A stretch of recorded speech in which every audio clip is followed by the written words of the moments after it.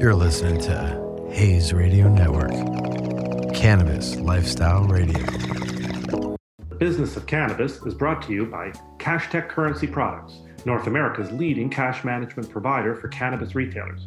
Cash recyclers, smart safes, software and services, CashTech has everything the cannabis retailer needs to track, manage, and secure the cash earned in the dispensary. Don't take chances with your cash. Call CashTech and solve the problem. Visit www.cashtechcurrency.com.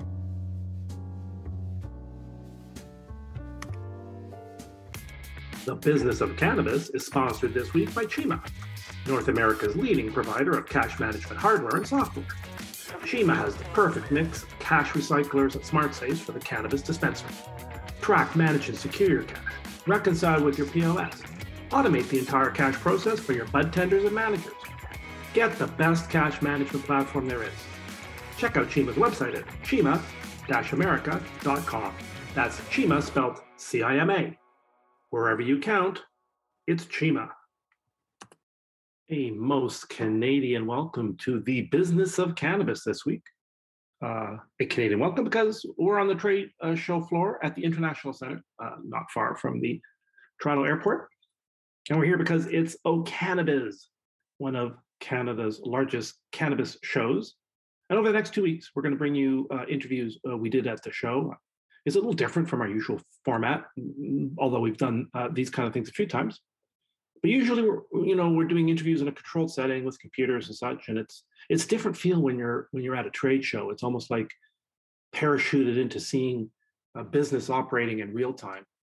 There's an energy you can't capture when doing an interview from a studio. But what's not different in this show, it speaks to the Business of Cannabis mission, which frankly I never get tired of saying. And I hope it's why the Business of Cannabis has become a place where over 115,000 listeners tune in every week. Because this is where you'll get the most relevant, groundbreaking, innovative business stories from the cannabis front lines. The latest in cannabis brands, services, innovations in retail, software, distribution, marketing. To put it bluntly, a hard look at the hard realities of making money in the cannabis industry. If you get one thing from this show, it's that there are so many creative minds at work in this business. And that goes for the largest players, the publicly traded companies, those international scale, like our first guest, David Schwede from Heritage Cannabis. Heritage Cannabis, they're big players in the cannabis extraction game in Canada. They're expanding into the US, currently in 2 states. And I'm guessing that's going to grow very fast. We'll find out from David how he's managed to dramatically increase sales, still be profitable in a very competitive space. Then we switch over to a super focused, unique brand brought to you by 2 companies, one in the US, one in Canada, Peak Farm Labs and Pleasure Peaks. Both companies founded by our second guest, Antoinette Gomez. Antoinette's developed a line of cannabis products to promote a healthy sex life for women.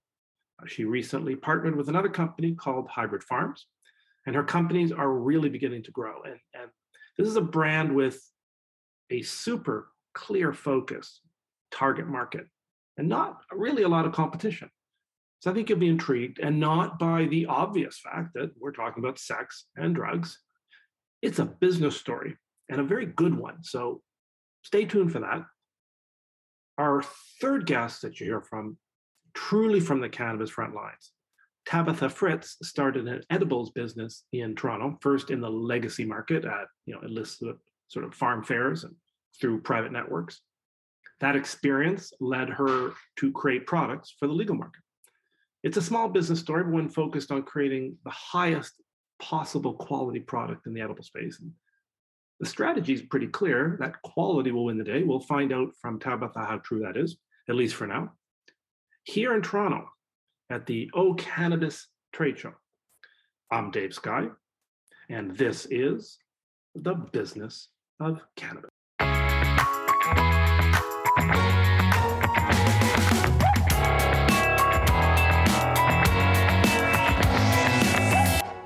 And welcome to the Business of Cannabis here at OCannabis Trade Show in Toronto, Canada.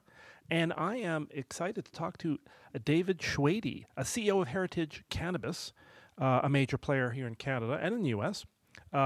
David was formerly CEO of Premium 5. Then there was which was a cannabis concentrate brand. He then there was a purchase, and he joined as president of the Rec at Heritage, and then took over the CEO role in August 2021. Former senior manager of product development at Aurora Cannabis, and before that, worked in tech startups and scaling early stage companies. So, David, welcome to the show. Thank you for having me. Oh, I appreciate the time. Give us sort of Heritage's place in the marketplace, both in Canada and the U.S. For sure. So in Bit of Canada, context, yeah. we are I think very rec focused business. We have multiple brands in market. We touch every single category. It took us a little bit to get there, but it's been a big year for us. We've grown 400% over the year. That's it? Okay. Yeah. You're fired. 25% quarter over quarter for the last 4 quarters straight. We put out a really cool press release that kind of shows where we compared everybody else in the marketplace. And I think we're doing pretty good. But yeah, I think you got to sell a lot of products to make enough money to make it all happen. And so we've just really diverse portfolio. And I think the goal is to make forever SKUs similar to Jay-Z's Forever Music. Right. You make something that people actually want, and I think they'll keep buying it. And in the U.S., what's your presence there?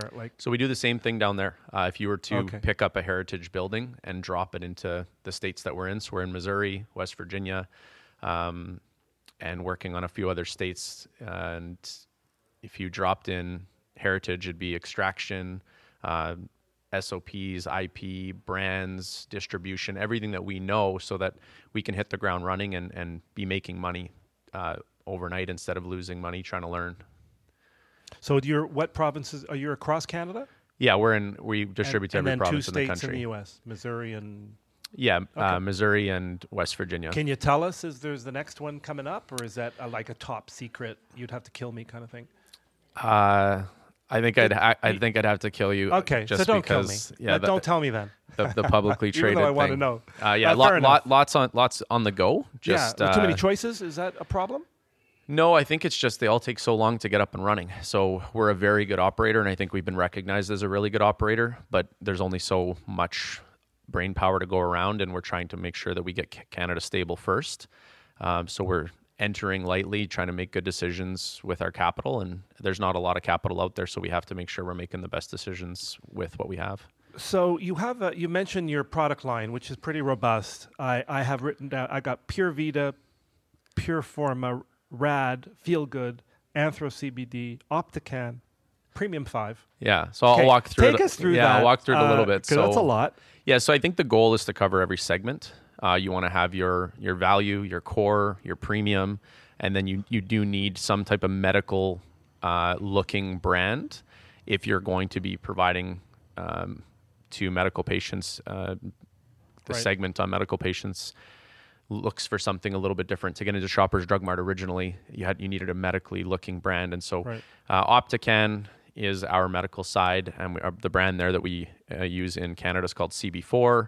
In the US, it's called Optican. And then the rec brands are Premium 5, Pure Pharma. They're the higher end brands. And then you've got Feel Good, which is a topical brand. And Rad and Pure Vita are our high volume, targeted. They're the kind of the breadwinners of the group. Are they? So is Feel Good and Pure Vita? Are these are concentrates? Yeah. So you don't do flour. Rad and Pure Vita do everything now. Oh, okay. Pure Vita is more of the craft flower. Rad is more of the value flower. So take us through your target market. Let's take us through the target market for your high volume product first, and then let's talk about the craft. Sure. Sort of. So Rad is the catch-all. Rad is our workhorse. It is the kind of 18 to 35 young consumer that is got a little bit of expendable income. There's the $20 checkout type stuff. So everything's very inexpensive. It's pricing weed like it's the 80s. That's the tagline. Oh, okay. You've got it's very 80s neon vibes, kind of Dazed and Confused. Cool. How'd you get that name? Like Really- that would be really- the first name that I would get if I was doing a cannabis. Totally. brand. Really Awesome Dope is the acronym. Oh, okay. So Really Awesome Dope is Okay. rad, and that's what we run that one on. And we've got really awesome drinks in the works. Okay, I was going to the ask you. That's acronym the one works really well. one product category I didn't necessarily know that you had. Do you have edibles either, by the way? Yeah, so we have the Radsicle. So we're the Radsicle. Freezy guys. Okay. Okay, fair enough. And so the Radsicle is actually classified Popular in as a beverage. summer. Yeah, totally. It's a great product, and it's just ever evolving. And then on the maybe the craft, some of those brands, the higher, who's your target market there? It's the connoisseur. It's the people that recognize good flower and are willing to pay a little bit more money for it because it's costs more money to produce. Is there a demographic that's attached to that, or is it income level you see, I think it's the experienced user, the heavy user, the experienced user. regardless of income or Yeah. location? Yeah, that's the one that it seems like the connoisseur of whiskeys. I mean, Right. I know 20-year-olds with high income that are they like Scotch, they like right. whiskeys. And they'll yeah. I know 60-year-old guys that are the exact same. So that's one we're just entering. So up until about 3 months ago, we hadn't made a single dollar on flower. We got to about $9 million in revenue from 1.8 a year ago, having never sold any flower. And so we just now started to sell flower, and you're seeing continued growth numbers from us because we've entered now the largest category. Our thing was kind of do well and take big shares of the newer and harder categories to do well in. And so we're the number one concentrate producer in the country by a good margin. We've got That's some the country of Canada. yeah, Just to be clear. yeah. No, of the U.S. Of it'd US, be, that'll that'd be be wild. next year. Yeah, that'll be tomorrow. So yeah, no, we're doing really, really well, and you have to start to look at keeping revenue going and keeping the product lines moving. And so now is the time for us to enter flower as we really started to stabilize our balance sheet and keep the growth going. So what's the marketing strategy on the flower side? Let's start there. Yeah. So that's because it's fun. It's interesting. You're sort of late to the party. Yeah. There's some success.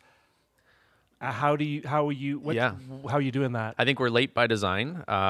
We learned a lot launching the very first concentrates in the country. We launched Premium 5 in and learned a lot from being first. And so being late to the party is going to allow us to go in with a lot less cost on learning. We're going in with solid products that people want in the right categories, priced correctly, with gross margin that we can rely on and budgets that we can actually Right. uphold. Oh, okay. So let's jump to the medicinal side. Sure. So that maybe this is a preliminary question. How do you balance a company where it's rec with a product like RAD, Yep. and then you have a medicinal product which is not RAD? Yeah. How do you balance that So first off? I think what we ended up seeing was we need products. So earlier I said, obviously, that we've got medical products that look medical for these platforms that really needed them to look a certain way. And that worked for a while. But now you're seeing, like we have got products. We're the only group right now that has products on Canopy's Spectrum Therapeutics. It's RAD, it's Premium 5, it's concentrates. Our portfolio is so vast that it was more of a consumer wants something and answering answering that call. Yeah. And so the brand for us, we need to be able to streamline. We can't have RAD Medical and RAD Rec. RAD is a brand and it is a rec heavy brand. And now it's also available on medical platforms because that's where those people are getting their medicine or where they're doing their purchasing from. Okay, so bad question. You're not having an adjustment Not problem. anymore. It actually wasn't. Not Okay. not anymore. Interesting. It's more of Because intuitively you think it's two companies, two Yeah. different types of people. You can't have the medical branding people in the same room with the rec and I think people, that's but- the way that it used to be thought about. And there's differing views on everything. But for us, I think you look at us as a products company. I provide a portfolio and you let me know what you want out of our portfolio. If it's missing anything, we're also very strong at product development and speed to market. We can add, we can subtract, we can change. But to be efficient and to be a profitable business, I think we have to start kind of setting our goalposts for how it works best for us to be able to make money. So we provide a portfolio and that's streamlined. It's in inventory. We ship it quickly. We get paid. That's what we do. Yeah. Yeah, we're good at getting paid. Yeah, we're good at that. That small detail. So, where do you see the growth for Heritage coming in the next, I'll say 1 to 2 years, and then jump ahead 5 years? Sure. So 1 to 2 years right now, we're entering flower. So we're seeing great success on flour, infused pre-rolls, bagged flour, the whole thing. And so that's going to be the next little while. It's a very, it's tough competition. Like you said, we are late to it, but we're trying to make the right decisions and move in there. So you're going to get growth out of that. You've got 2 different categories there. You've got infused products and you've got on non-infused flour. So there's lots of time there for us to get some growth out of that over the next year. And then post that, you should start seeing us starting to bring in some U.S. revenue. Missouri's going rec legal potentially in October. Right. That could be big. Now let's see if it happens. We're hopeful. It's looking promising, anyways, from what the news and what everything's. Why did you choose those states? Why not something more obvious like California or California's way too Colorado? competitive. I don't like whispering at a concert. We want to be on stage. Okay. So limited license states, very inexpensive to battle something that you have one of few versus everybody can have it and money wins the game. So we've entered where we get in early and and also I think and then withstand the competition if it comes. Yeah, when it comes, not if it comes. It's exactly, and I think it's a situation as well of the Canadian businesses where we have the ability to actually sell THC in the U.S.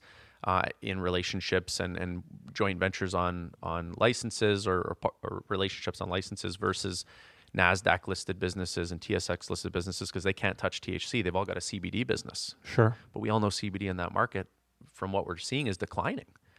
So I think we're in a very unique position. While they're federally regulated to be unable to do that business, we can spread all over the U.S. and that's where the rest of that growth comes from. We were talking about 5 years. I think we could be one of the most distributed house of brands in North America. So this is a perfect. I don't know if this is an unfair question. This is the last question because unfortunately we're kind of running out of time. But so I'm listening to this, Sure. and I hear all this success, and you're doing well in flower. But why Heritage? Why am I listening to this? Go, I got to check these guys out. Okay, you got a great product line, but so what? Why Heritage? Why There's lots of the proof is in the pudding. If you look at us from an execution basis, we merged January 25th of 2021 and with Heritage. Yeah. So Premium 5 was a company that we founded. We sold it into Heritage, and they did 1.8 million in their first quarter when we got there. And from there, in a year, we've taken it to over 9 million in a quarter with very little capital. And we've done a phenomenal job turning everything around and being the company that we are now today. We're first in concentrates. We're fourth in oils. We're very strong in the categories that we go after, and now we're entering flower. And so I think that there's a lot of upside built in the fact that when we put our minds to something, it's evident that we're executing on it. And we've got the best growth over the last little while in the space. And you're forcing us to call you now in 6 months to see where you're at. I think it's an exciting story. The proof's in the pudding, it is a cool story. And you can kind of go and everybody can look and see for themselves. We've been quiet up till this point because we didn't have much to talk about. So now we'd love to start getting noticed and having these conversations and have people checking in on us, and we're doing it. Well, thank you very much. Well, I appreciate that. That was an interesting. It's interesting to talk to sort of overnight success stories. I know a lot of work goes into this moment. It sounds like you're at a bit of an inflection point. Check out Heritage Cannabis across Canada and in Missouri and in West Virginia. We've been talking to David Schwede, CEO of Heritage Canada. Check them out at heritagecan.com, and that's can with 2 N's at the end. I have a feeling that's a cannabis reference, so heritagecan with 2 N's.com. Check out what they've got going on.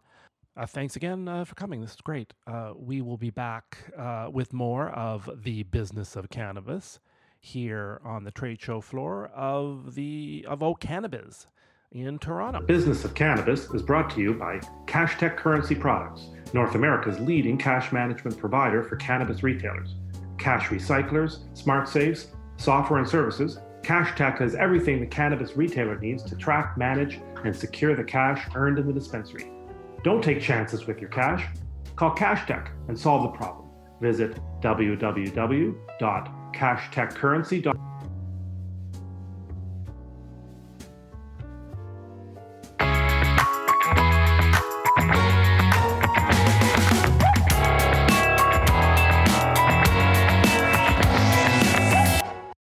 So our next guest on the Business of Cannabis from the trade show floor of OCannabis in Toronto, Canada. We have the pleasure of speaking with Antoinette Gomez, who is founder and CEO of Pleasure Peaks and Peak Farm Labs, founding these companies in 2015. A whole product line focused on women's sexual health. An interesting partnership with Hybrid Farms that happened in 2020 we're going to talk about. And prior to getting into the cannabis space, Antoinette was a holistic nutritionalist dealing with chronic pain, but has been in the cannabis space for almost a decade now, a little less, but getting pretty close. So Antoinette, welcome to the show. Thank you so much. I'm so happy to be here today. I appreciate that. And I'm happy you're here too, because it's an interesting, I love products that are focused and they have an actual target market. But before we dive into that, give us an overview, like what do these two companies do? Of course, yeah, most definitely. I love these businesses that we've created over the years. So we have Pleasure Peaks and Peak Farm Labs. And Pleasure Peaks is a CBD hemp line, sexual wellness line based in the States. And we have all of your fun things from sexual lubricants to sexual bath salts with aphrodisiac essential oils to tinctures, capsules, topicals, all the fun things. And I love it. And I've always been wanting to create a sexual health line, but I knew that there was a huge space for medical cannabis products for sexual health ailments. And now we're finally licensed with a new partnership with Hybrid Farm. And now we have Peak Farm Labs, our second company, which is a minority-owned pharmaceutical company that focuses on sexual health ailments. So so there's the overview. Let's dive into what are we actually talking about? What are the products that you're selling in the US and Canada? You don't have to differentiate, and then we'll dive into each product category and who you're selling it to. Yeah, the products that we're carrying are definitely our hero products. The ones that we're most known for, are most popular, are our suppositories, right? They're trending right now. Everybody's talking about how to get suppositories onto the market. And that's been my bread and butter for 9 years, cannabis suppositories. So it's been really interesting. Second would be our lubricants, most definitely. Our infused lubricants are very much loved. And then our bath salts. So I think when it comes to building a sexual health line, a product line, it was really apparent that so many people suffer in different barriers when it comes to their sex lives. For some it's physical, for some it's mental, and we can create cannabinoid products and therapies that can target those specific areas. Were these products that had a life in the legacy market for decades and decades, or are these kind of new formulations and new discoveries? That's such a great question. They're definitely a legacy product. As a person who's been in the industry for almost a decade now and working under the first legal marijuana program under Health Canada, I got to learn a lot from patients and a lot from drug development, from the compassion models that existed here in Canada. So I noticed that suppositories were huge because a lot of the cannabis patients back then were cancer patients and people who were in really high levels of pain. And we're finding that suppositories are a lot more effective because you're getting a lot more cannabinoid content versus smoking. Was it more difficult to smoke or to ingest something given their situation? Exactly. Yeah. You know, it's very healthy. We're not going through the liver at that point. It goes directly into the bloodstream, whether you're using it vaginally or rectally. When you're smoking cannabis, it's obviously a little bit harmful on the lungs, but you're only also getting around 20% of the cannabinoids. You're burning off 80%, Whereas if you're using a suppository, you're actually getting 80% of the cannabinoids and you're not losing so much. So it's been a huge medical product within the legacy world for a very long time, and it's something that I've really privileged to have watched in the legacy market, and I've seen it for so many different ailments, but for sexual health is one that was really stuck out for me, that I really wanted to champion in and continue to do medical research and drug development, because that area never gets the respect it deserves. Yeah. Yeah, well, it's sex and drugs, so it's a little combo. hard. Yeah, I mean, it's a good combo in some ways. You're certainly going to get attention for it, but I get the barriers. Mm-hmm. Before we talk to the barriers, take me through some of the marketing strategies that you that maybe you started with, and then the ones that maybe didn't work, and and then what is working in terms of getting the message out, reaching your audience, and making sales. Yeah, it's such a great question. In terms of marketing in cannabis, it's been such a whirlwind. It's almost an oxymoron, but yeah, right? A jumbo shrimp, but okay. Exactly. Marketing in cannabis. And especially with how long I've been doing it too, right? So marketing back then, 9 years ago, is so different from marketing in cannabis now. And I feel that back then, when I finally found that cannabis was a medical application under Health Canada, I was so shocked that not everybody knew about it. I was like, how was this some hidden secret? And I noticed that there wasn't any marketing you could do about it. Anything would be heavily penalized, and I still find that's very much the same in medical cannabis today. So we can't create claims. Because you can't say this works or that works. Exactly. You so can make recommendations. Exactly. That's tough. Which is why at Peak Farm Labs, when we look at marketing, our marketing is medical research, cannabinoid research, being a part of our observational surveys and getting the feedback out there and showing patients exactly where we're coming from. And then Pleasure Peaks, us being a hemp CBD line, we get to do a lot of fun things. So we get to do tantric cannabis couple retreats. We like to do cannabis and sex tantric classes, online and in person. So it's a lot more fun and easier with the hemp line that we have in the States. But when it comes to a pharmaceutical cannabinoid company, it's definitely very limited. But what I love about Peak Farm Labs is what we're doing a little bit differently than other medical cannabis companies, I think, is that we are really working closely with hospitals and gynecological centers, and we're becoming the cannabis education arm for a lot of other doctors and clinics that don't want to have that responsibility. So I think it's really great that we're getting a lot of respect within the medical world while focusing on medical practices.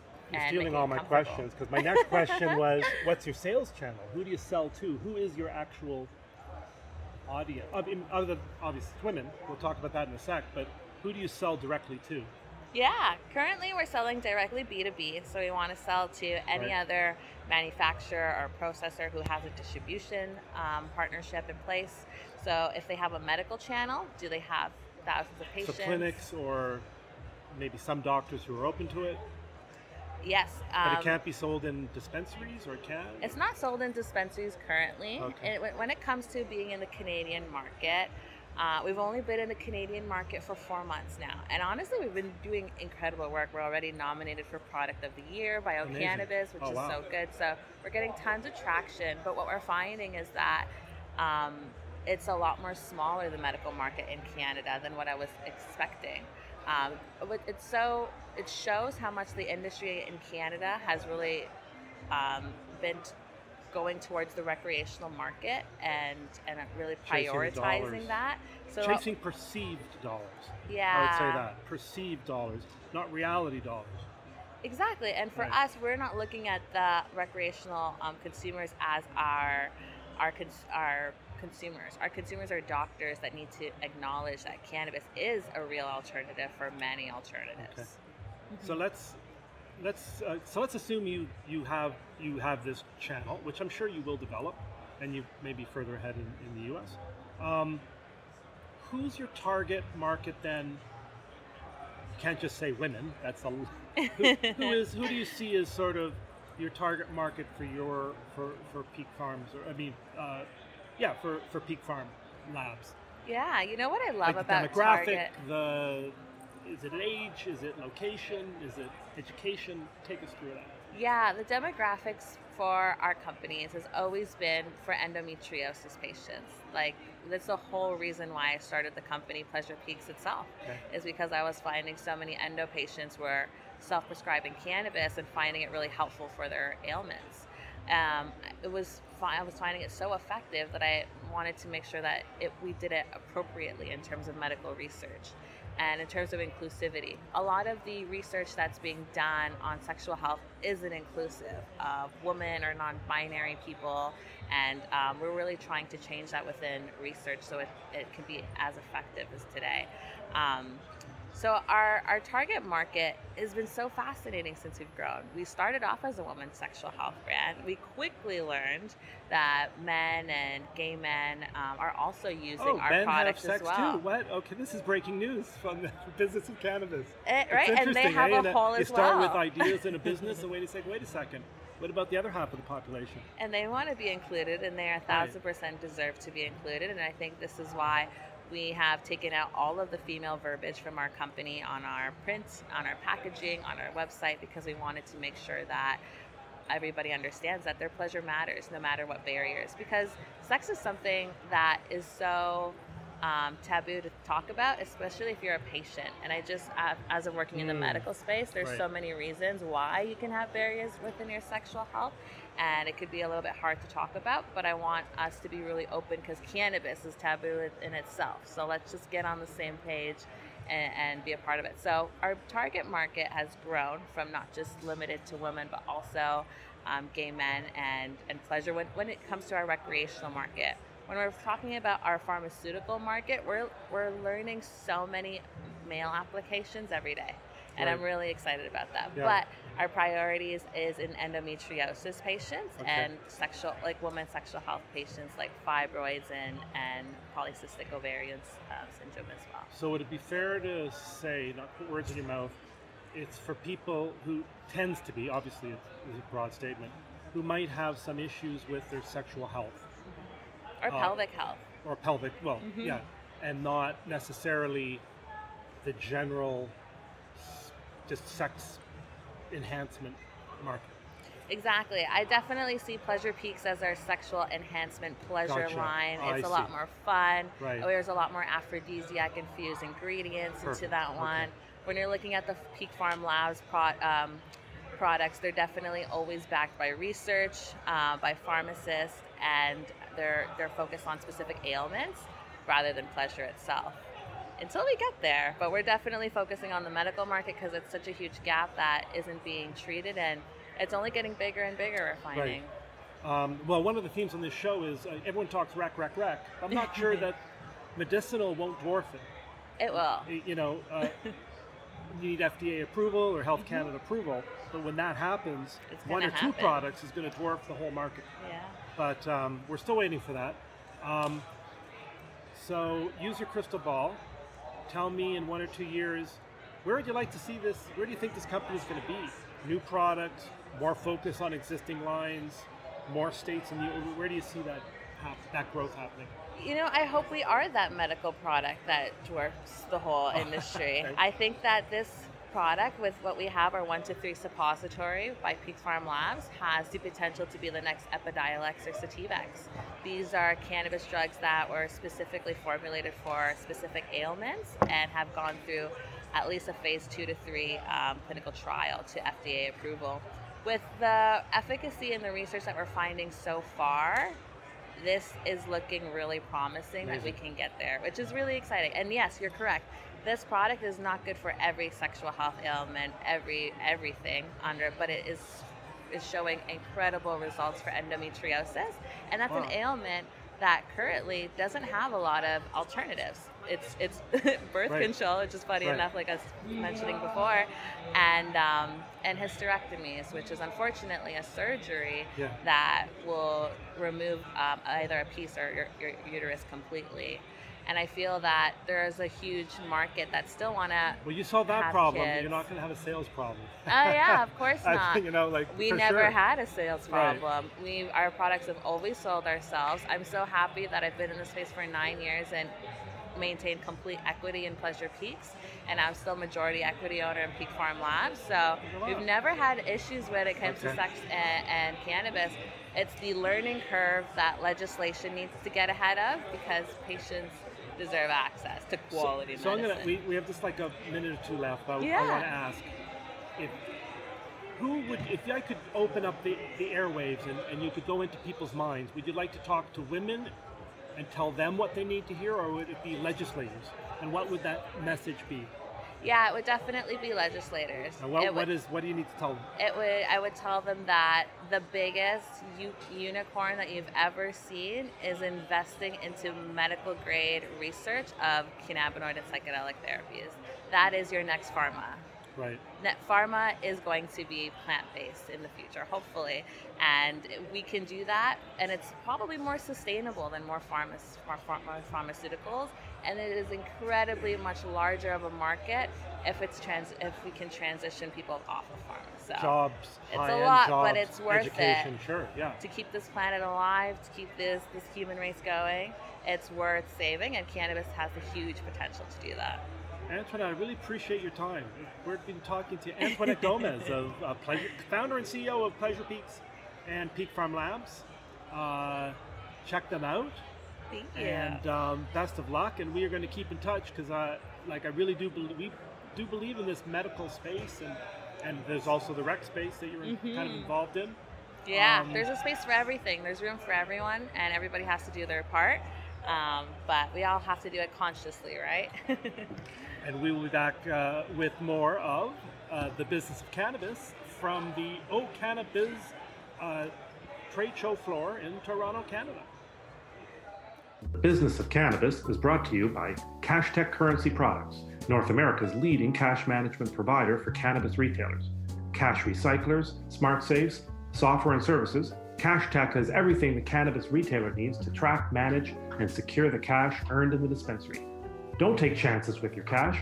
Call CashTech and solve the problem. Visit www.cashtechcurrency.com.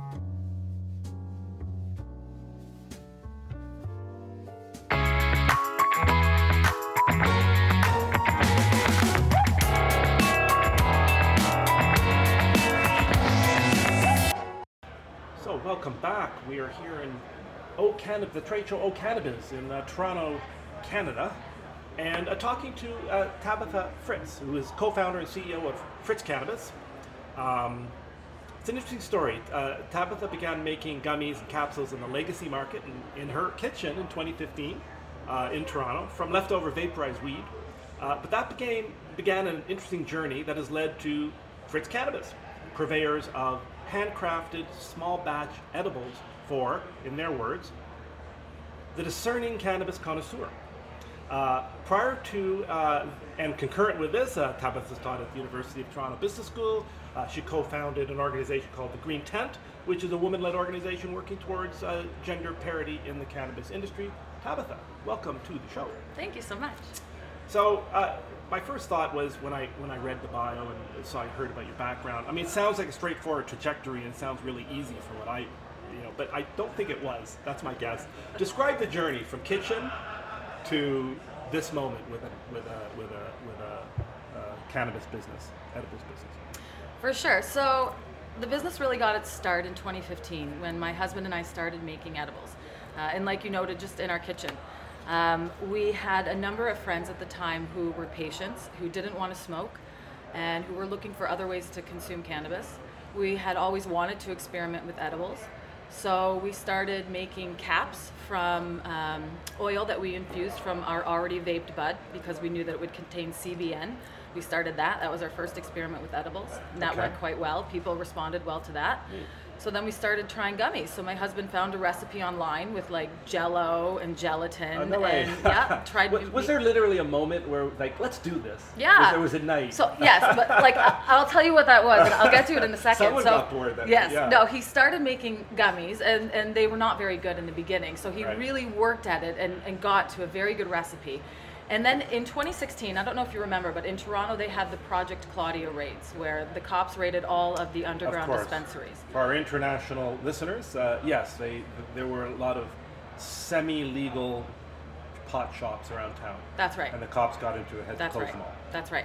So a lot of them reopened, but under sort of the expectation that they would not sell edibles, because they were the perception in the community at the time was that the police would not crack down on stores that were just selling weed, but they would crack down on stores that were selling edibles, unregulated edibles. So there became this large gap in the market for people who had been purchasing edibles before these raids, Gotcha. and there were no edibles available at these stores anymore. Just the perceived danger That's of right. ingesting That's something right. in your body. as Exactly. opposed to smoke. Yep. Gotcha. So, as a result, Lisa Campbell and Sarah Gillies started the Green Markets in Toronto, which were like these sort of underground farmers markets for edibles, for topicals, for concentrates. So for the 2.0 products that weren't readily available to consumers at the illicit dispensaries. So Ari and I, my husband and I, looked at each other and said, Right. hey, like, We're already doing it. yeah, like we're already doing it. We're already making these for people. We have a pretty high risk tolerance between the two of us. We have business backgrounds. We're both entrepreneurs. Let's do it. Let's start a brand. Let's make this a business. And so it was his idea to call it Fritz's Cannabis Company and name it after me. That was not my idea. That Okay. was his. Just Okay. want you Make to that know. clear. But we started doing it. We started selling our edibles at these green markets.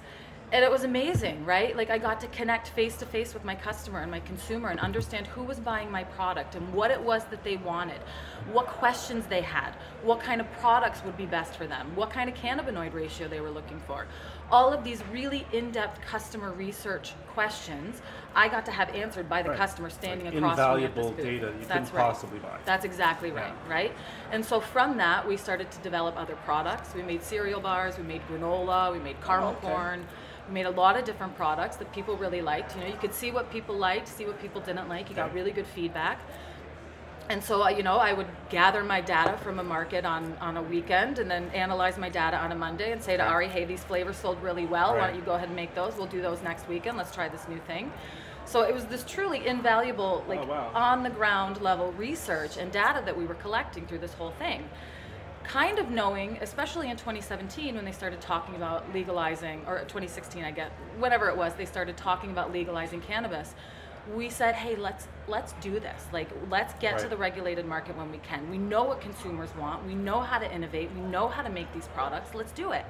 And so that was always a goal for us. And so we continued operating in the underground. They didn't legalize 2.0 products in Canada until 2019. So 2019 was the first time that edibles were available on the regulated market. And we talked to a number of LPs at that time who either did not see the value in what we had to offer or maybe saw the value in it but weren't willing to pay us for it in any way, shape, or form. Are those two things connected? Like what they didn't see the value in was paying for maybe a higher end product?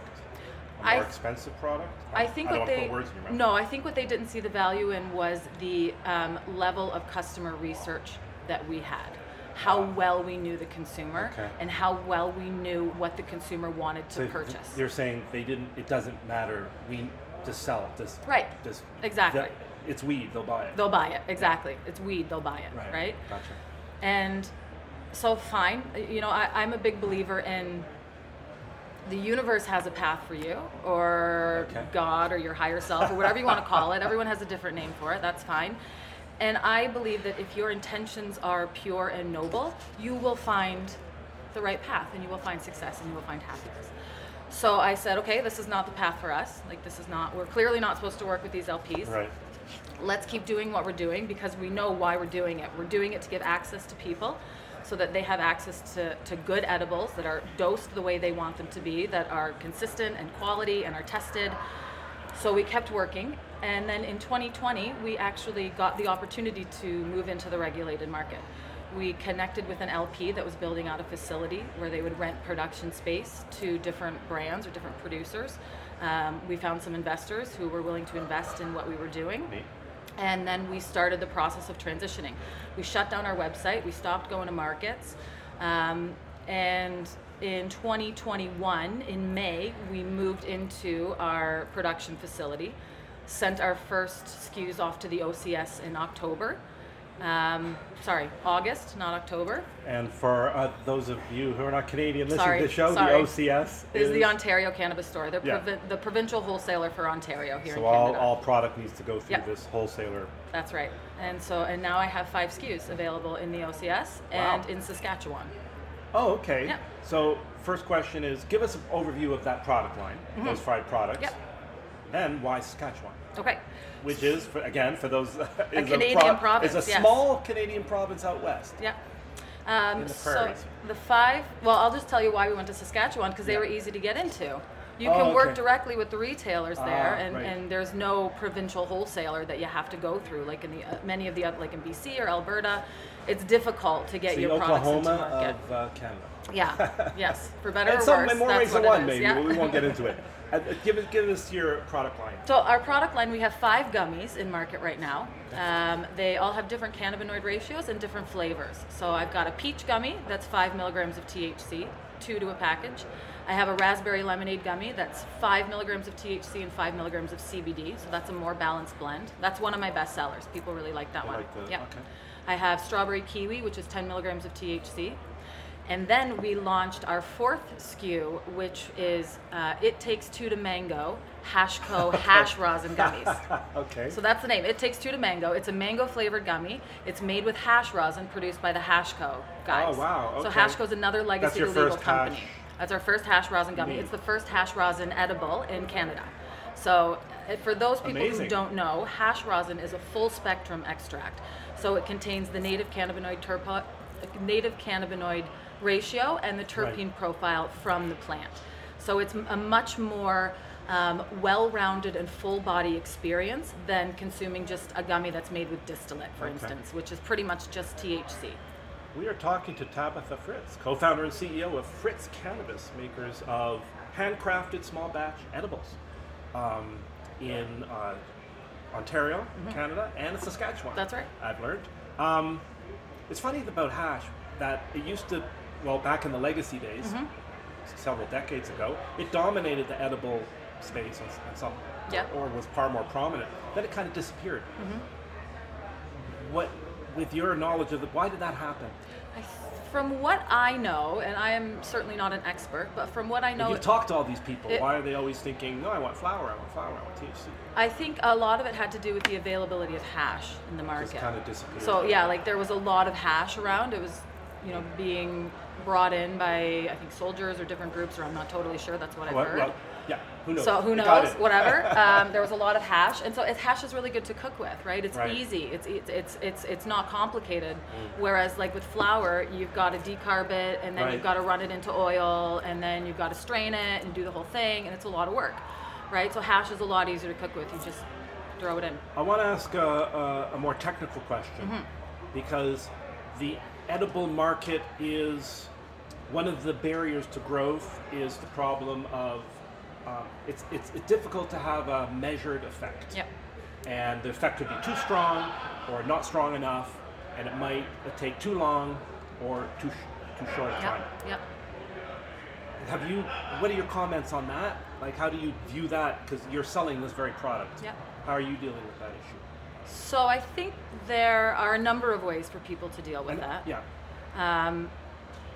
For one thing, edibles are not for everyone, right? There are a lot of people who just do not respond well to edibles. They really get a lot of anxiety from what you just described, from not knowing the timing of the onset, from not knowing how long it's going to last, from not knowing what to expect, right? And especially if they have some digestive issues or are perhaps missing some enzymes, they can't always predict what their experience is going to be like.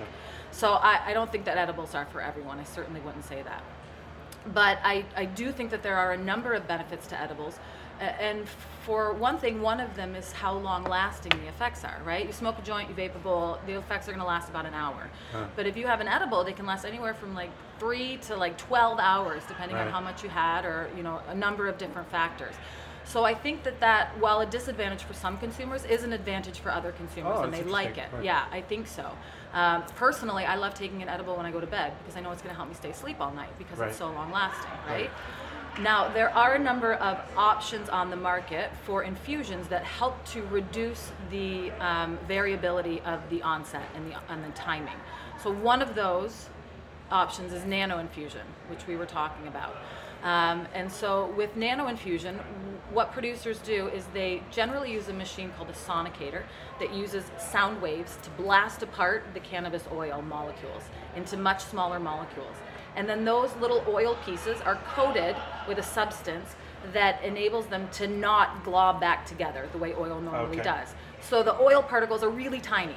So then when you eat that edible or drink that beverage that's been nano infused, those particles are so tiny that they're able to be absorbed through the stomach lining, through the small intestine, right into the bloodstream. So they don't have to go through the gut and through the liver and get processed and take much longer to onset, right?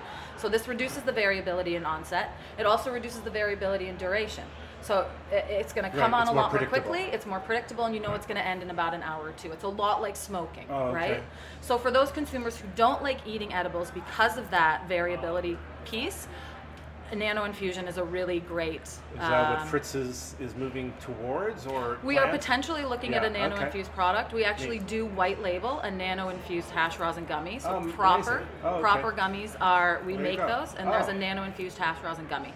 So if that's something that people want, we would recommend. That's going to deal with your variability right there. We don't have too much time left, but I do want to ask, because it sounds like you've done a lot of the hard work. And you're maybe at an inflection point, both in the market and in your own business. What do you see as the future of edibles in Canada? And get the crystal ball out. In a couple of years, where would you like to see Fritz's? Is it white labeling? Is it more varied product? Is it more? Where would you love to go? So what I would really love to see, first of all, is the dosing limits increase. Because if you're able to make different cannabinoid ratios of edibles, and if we can, so for those international listeners who don't know, we are limited to 10 milligrams of THC in a package of edibles. And there are lots of consumers out there who require more than that, who are used to purchasing more than that from the legacy market, and will continue to purchase from the legacy market until they can get higher dosed edibles, right? So what I am hoping is that in a few years' time, we'll actually be making edibles that are much higher dosed in a bag. I can put 100 milligrams in a bag, let's say, instead of 10, right? And that I'll be able to compete on the quality of my product and the fact that I know how to infuse gummies at a really high cannabinoid dosage and make them taste great. So that's what I'm hoping I'll be able to do in a few years. That's where I'm hoping we'll go. Well, we're gonna keep track of you. That's pretty cool. Well, I mean, cannabis is one of the great challenges of the industry. Every industry is unique. Maybe cannabis is relatively unique for the regulatory hurdles they have to jump. Not that there shouldn't be regulations. Of course there should, but the regulations aren't necessarily consumer driven. They're not helpful. Right, and they're not even helpful they're not protecting the consumer. They're not. They're leaving this whole second market open, right? And you're not going to shut it down until you actually give people what they want. But I love a product that knows what it's about and knows who they're selling to. So I hope check out Fritz's. That's FRITZS.ca. Fritz's.ca. Check out the product with the 5 great products. And if you're here in Ontario and Saskatchewan, reach out and enjoy. I enjoyed meeting you. Thank you very much. Thank you so much. A really interesting story.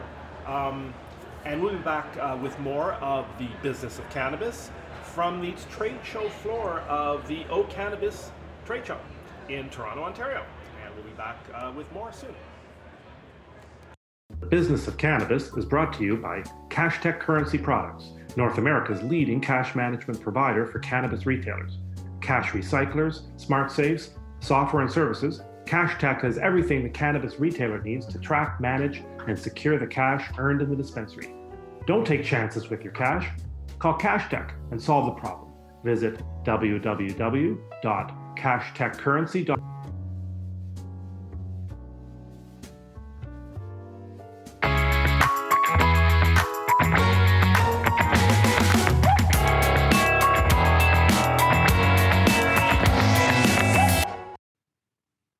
Well, I hope you enjoyed that. I certainly enjoyed an eclectic group of people. We heard from David Schwede, CEO of Heritage Cannabis, Antoinette Gomez, Peak Farm Labs, and Pleasure Peaks, won the Canadian arm, won the American arm, and Tabitha Fritz of Fritz's Cannabis. I repeated, I think, often enough of where we were in Toronto at the OCannabis trade show at the International Centre. Repetitiveness is apparently an important concept in advertising that I learned about. So I was apologize for being too repetitive, but that's where we were, and it was a cool show. And maybe next year you could check it out. Don't have a lot of time to do our traditional close with Matt Cook. He will be back in a week or two to do his usual close of the show with me. But I did some comments. The show itself, I thought, was perhaps an interesting snapshot, certainly of the state of the cannabis business in Canada. It was not particularly well attended. It was well attended by exhibitors and professionals. They had an incredible array of speakers and interesting talks going on for both days of the conference, but not necessarily well attended by the attendees walking the floor. And when I talked to a lot of exhibitors, not like it was a few years ago. I guess there was more curiosity and interest in this industry itself. So maybe it's a positive sign of maturity, and the trade shows need to adapt to that and figure out what do we need to bring to, what do people want to see and hear. But it also, people spoke to the Canadian market is not an easy one right now. It's not so easy to make money. People are making money. We talked to David Schwady at Heritage Cannabis, whose sales have gone up 400% every quarter for last year and become profitable. Both Antoinette Gomez and Tabitha Fritz, their companies are growing, but neither of them said it was easy. Certainly, people got into cannabis for a variety of reasons, but one of them was, hey, this is drugs, and everyone makes money selling drugs. And then it's legal. We don't have the challenges or the fears of the illicit market, but it's not really borne out.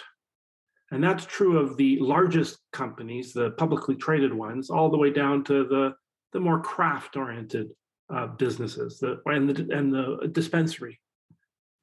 Federal legislation, seen as a panacea in the US for so much. Well, in Canada, it's legally, federally, obviously, but there's still a lot of barriers. So it's not true, it's legalized, but not completely. Banking is still incredibly difficult. Visa still the credit cards still see cannabis as high risk. You're paying very high rates for a lot of for those payment services, but other services. So there are a lot of barriers, still regulatory barriers, not of course as well. Raises some interesting issues, though, for the U.S. as to the impact of the end of that federal ban. Not that it shouldn't happen, but when does it happen? It's impossible to guess. If it's in 2 years, if it's in 10 years. That's definitely a show we're going to do in the future. I've just decided, after listening to the interviews we did, what it will be the ramifications of that. Who will the winners be? Who will the losers be? How do you plan for something when you have no idea when it's going to happen? 10 years could be maybe a realistic endpoint. Do you really plan for something that's 10 years out? Is that even a good idea? Well, hope you enjoyed the show. I want to thank, of course, everyone listening. I want to thank our guests, David Schwady, Antoinette Gomez, and Tabitha Fritz. Thanks to our sponsor, Cashtag Currency Products.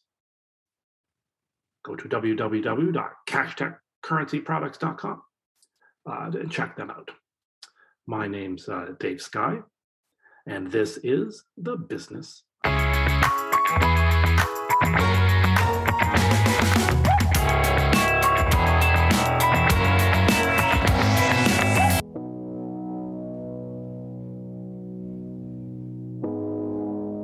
You're listening to Hayes Radio Network, Cannabis Lifestyle Radio.